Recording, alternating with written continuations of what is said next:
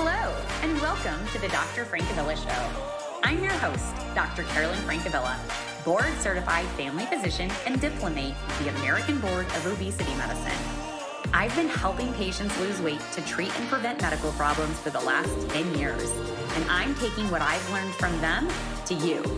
In this podcast, you will learn the science behind why you struggle with your weight and what to do about it, tips for common challenges, work to fight bias about what a healthy weight really is, and improve your relationship with food and your body.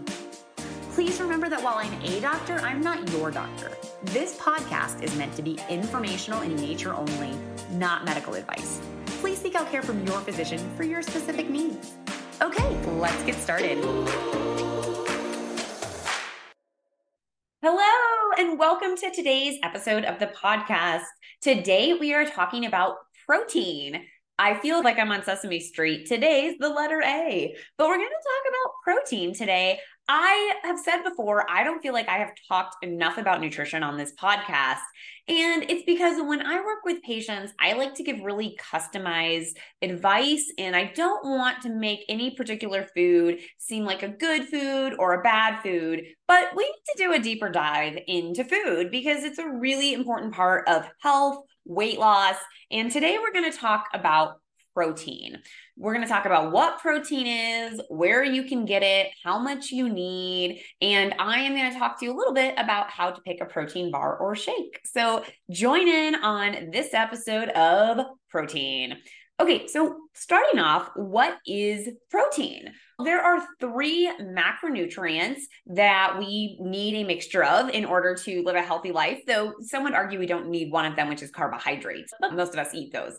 So the 3 macronutrients are carbohydrates or carbs, fats, and protein. And these all have individual building blocks that make them what they are. So in the case of carbohydrates, are made up of sugar molecules of different types. In the case of fat, they are made up of lipid or fat molecules of different types. And in the case of protein, which we're talking about today, protein is made up of building blocks called amino acids.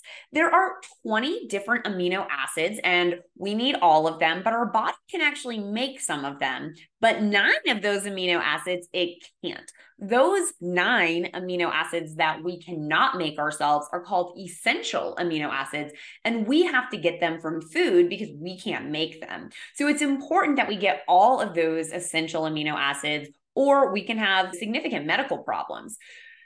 It's pretty easy to get that mixture of those different types of amino acids. Animal-based foods like meat, eggs, dairy have all the amino acids, but plant-based foods rarely have every amino acid, all 20 of them, in one place. So there are a few special foods that do have all of the amino acids that you need in them in the plant-based world. And those very special foods are soy, quinoa, and amaranth, which is a grain most of us don't eat on a regular basis. And that's why quinoa got so popular, because it has all the essential amino acids. So for people who are completely plant-based, don't eat animal products at all, quinoa is a special grain that allows them to get all the amino acids on. Man, we got a deep dive here going pretty quickly.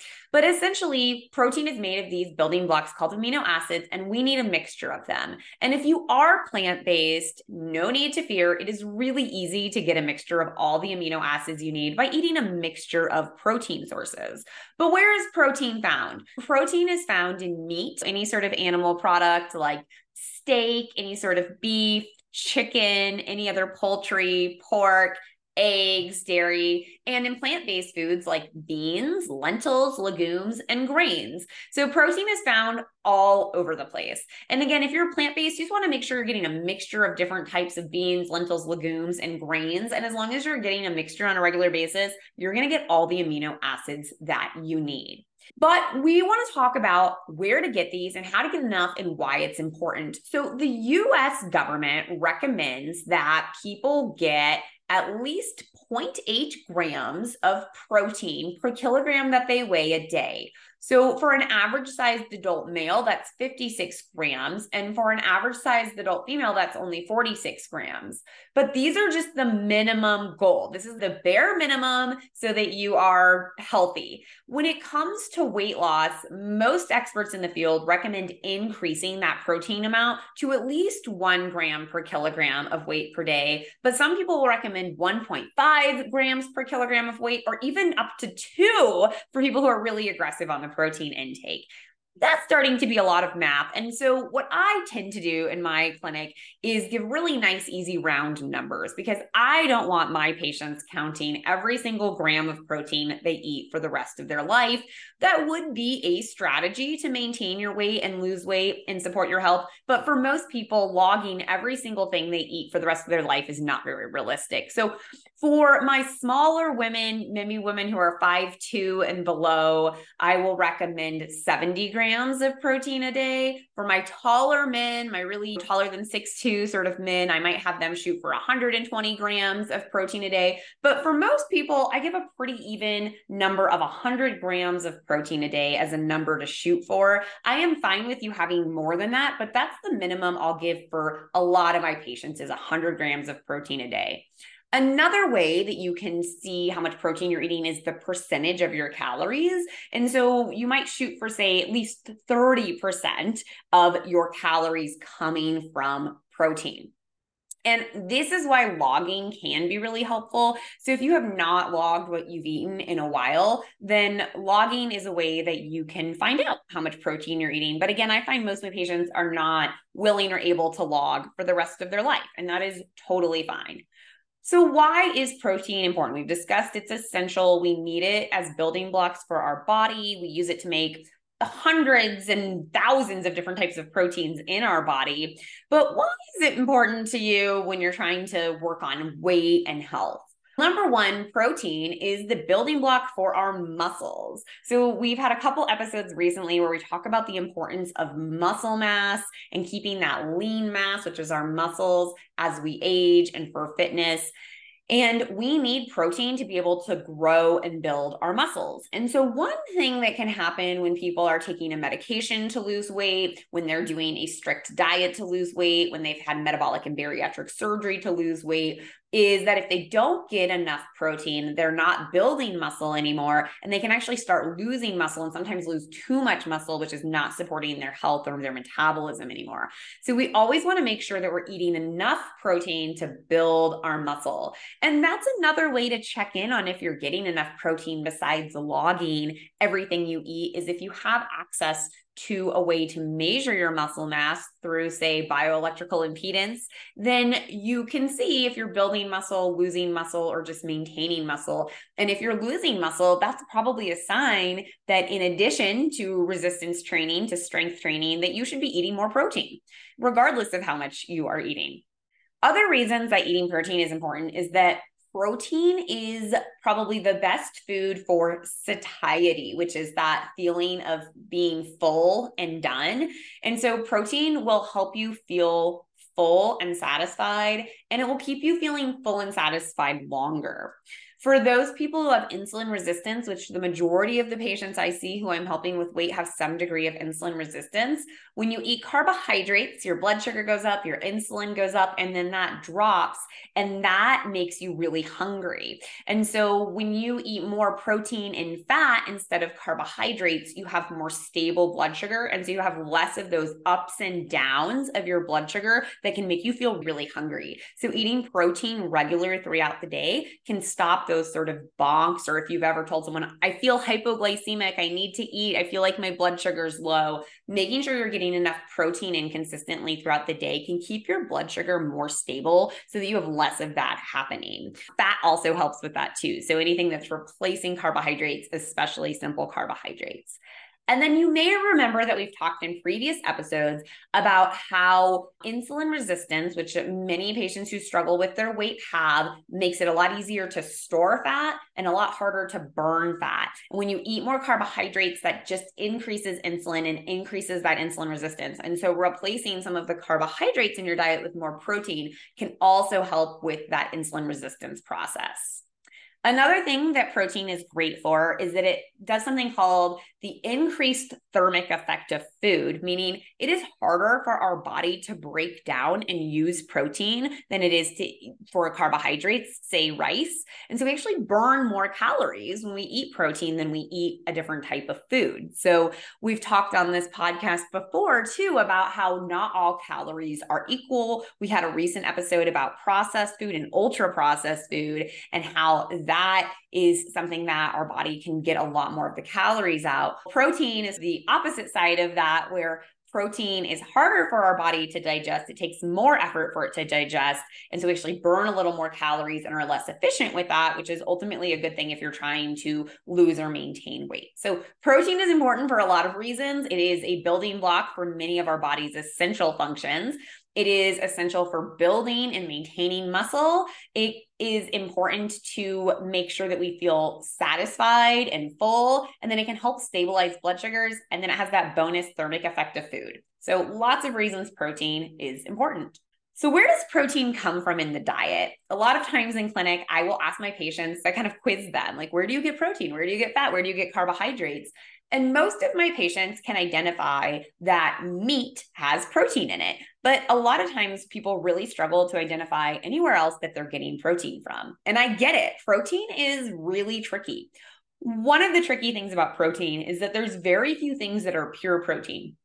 There's a lot of foods out there that are, say, mostly carbohydrate. We think of our grains, our rice, our corn, our oats. Those are mostly carbohydrate. They have a tiny bit of protein and usually have basically no fat with them. But when it comes to protein, there's very few sources of just pure protein. Really lean meat like white chicken or turkey or lean fish can be mostly protein with a little bit of fat. But most other things are going to come with either some fat or some carbohydrates. So most of these things are not just by themselves. They come in combinations with other foods.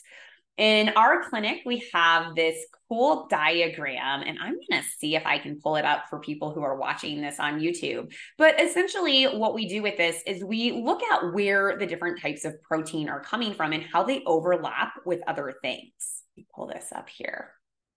Okay, so this is an example of where different protein sources are coming from. So when we think about things that are mostly protein, things like egg whites, lean fish, lean seafoods like crab and shellfish, shrimp, and then plant-based sources like satiety and nutritional yeast. And then, of course, protein powder if you use that for anything. But then when we think about our foods in the way they come mostly in nature, a whole egg is going to have both fat and protein. The yellow part or the yolk of the egg has fat.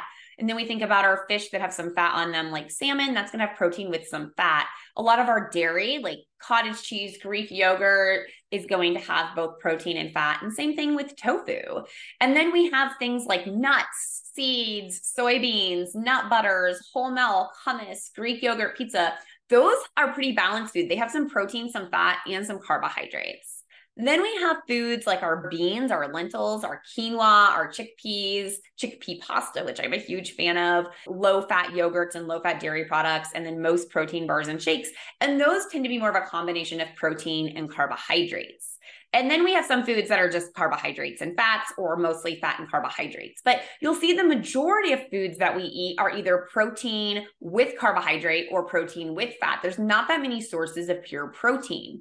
And so the challenge that can happen if you're trying to increase protein in your diet is that you increase fat or carbohydrates along with it. So we want to replace some of the foods we're currently eating with these higher protein foods, as opposed to just adding them, because then we might end up with a lot of extra calories, which is not the goal for most of us when it comes to health and weight. So for most people who eat meat, your poultry, your seafood is going to be a pretty important source of protein. Dairy, especially Greek yogurt, cottage cheese, and whey protein powder are another great source. But on the plant-based side, our beans, our legumes, our lentils are great sources.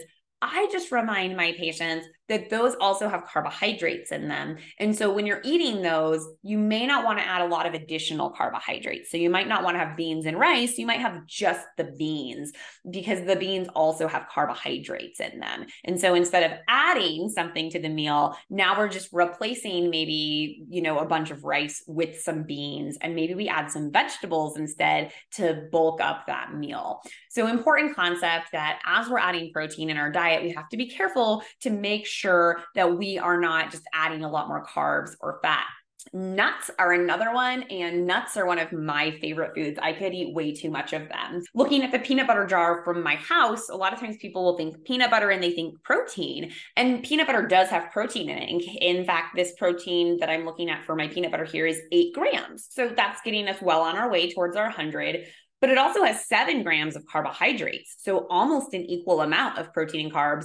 And then it has 15 grams of fat per serving, so double the amount of calories are coming from fat. So the peanut butter is actually mostly fat, about half fat, about a quarter carbohydrates, and about a quarter protein. So although you are getting protein from this peanut butter, you're getting a lot of other things. And that's even a peanut butter that doesn't have any sugar added to it. So something to keep in mind that, again, when we're trying to increase protein, a lot of times we just increase total calories. So we want to be mindful that we're not just adding peanut butter to something, but we're actually replacing maybe crackers and peanut butter with now peanut butter and carrots or something that has a lot less total carbohydrates in it. So one way that you can increase protein is by paying attention to snacks. I find that a lot of my patients are able to add protein to their meals in the morning. Maybe they are doing eggs or a Greek yogurt or a cottage cheese, or maybe they're doing a breakfast meat. And so lots of ways to get protein in the morning. For lunch, people often easily eat a tuna pack or chicken salad or a sandwich or a salad with some leftover meat from dinner. So lots of ways that people will get their protein in there. And then dinner time, most people do a meat, a vegetable, and maybe a small amount of carbohydrates. So pretty easy to, with our typical American meals, get protein in throughout the day. But snacks are where a lot of my patients struggle, and that can be a great opportunity to boost your protein and stabilize your blood sugar and get all those other benefits we talked about with protein. So high protein snacks, let's talk about those. So we talked about nuts and nut butters, but remember those have fat and carbohydrates too. So they're not pure protein, and that's fine. We just have to keep that in mind with our big picture of the balance of foods that we are trying to get. But other great ways to get protein in, you can do all sorts of beans or bean snacks. There are all sorts of pre-packaged things nowadays. Hummus is another one of my favorites. So that's great to dip some veggies in, and it does have some carbohydrates, but you're also getting some extra protein there. You can also use things like string cheese, Greek yogurt, cottage cheese. A lot of those high protein dairy products make a great snack. Beef jerky, there's lots on the market. Make sure that you're paying attention to how much carbohydrates are in a beef jerky. A lot of times they have a lot of sugar added to them. And then you can do edamame. That's a really great one. That's a fun one. A lot of times kids will like that one, but adults too, no judgment. Edamames are fun to pop out of there. Hard-boiled eggs, that's a really popular one.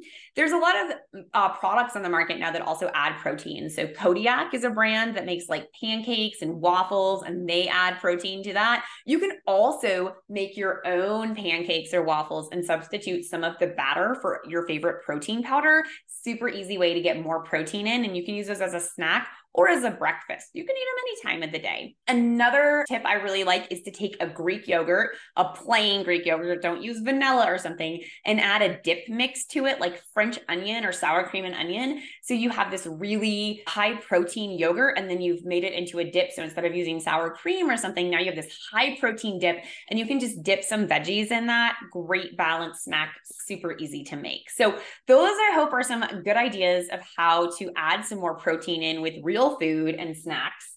But one of my favorite strategies for my patients that I often will have them do, especially my plant-based patients who are struggling to get enough protein in, is to use protein bars or protein shakes.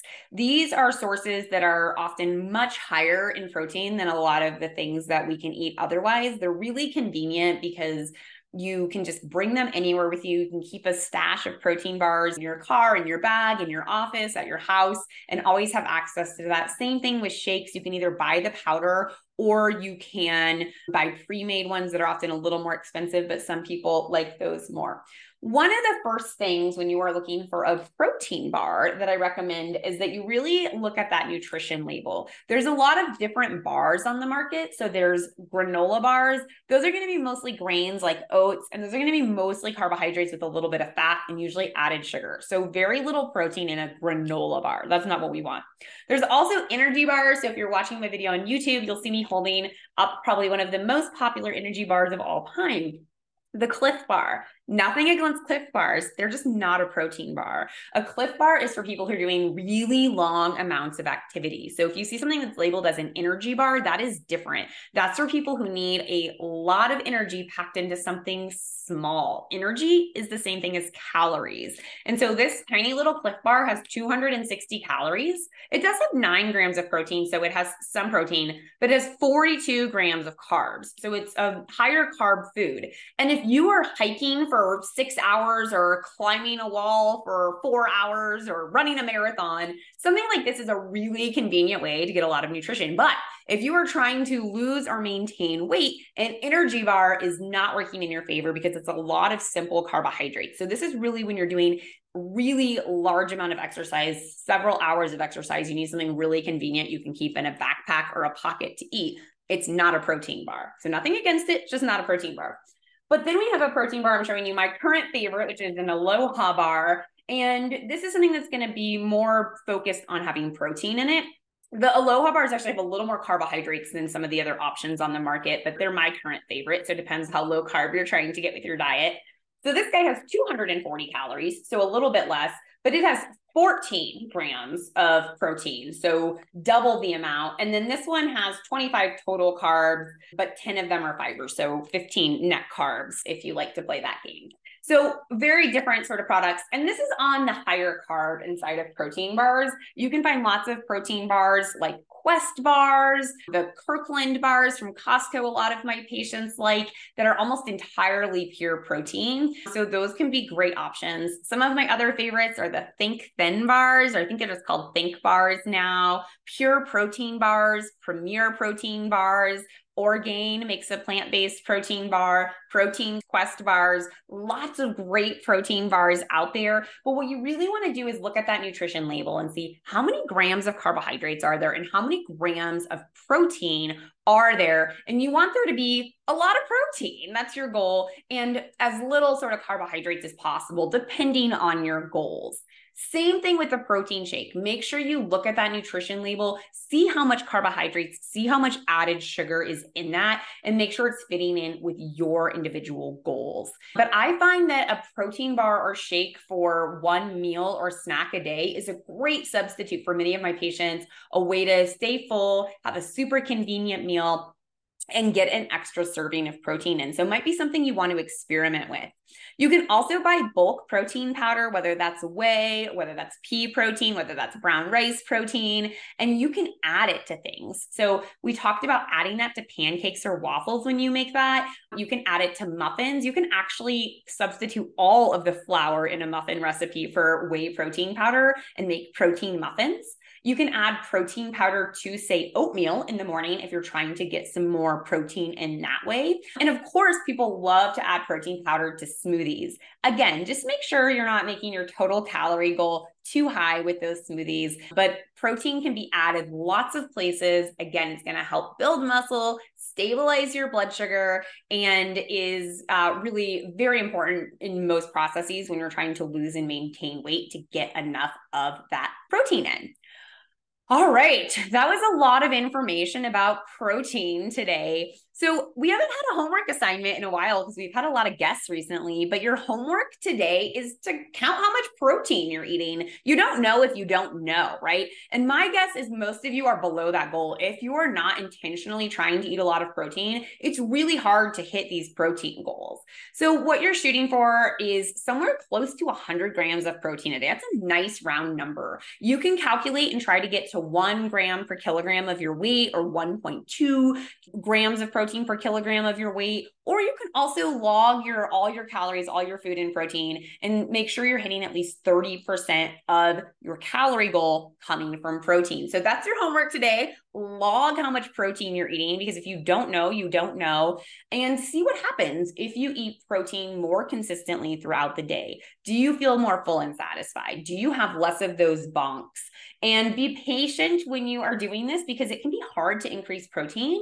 What you'll find when you log is that, again, protein tends to bring either fat or carbohydrates with it. There's not that many sources of pure protein. And so it may mean that you have to push other things out of your diet to make room for these new higher protein, more balanced foods. But that's okay. That's part of the process here.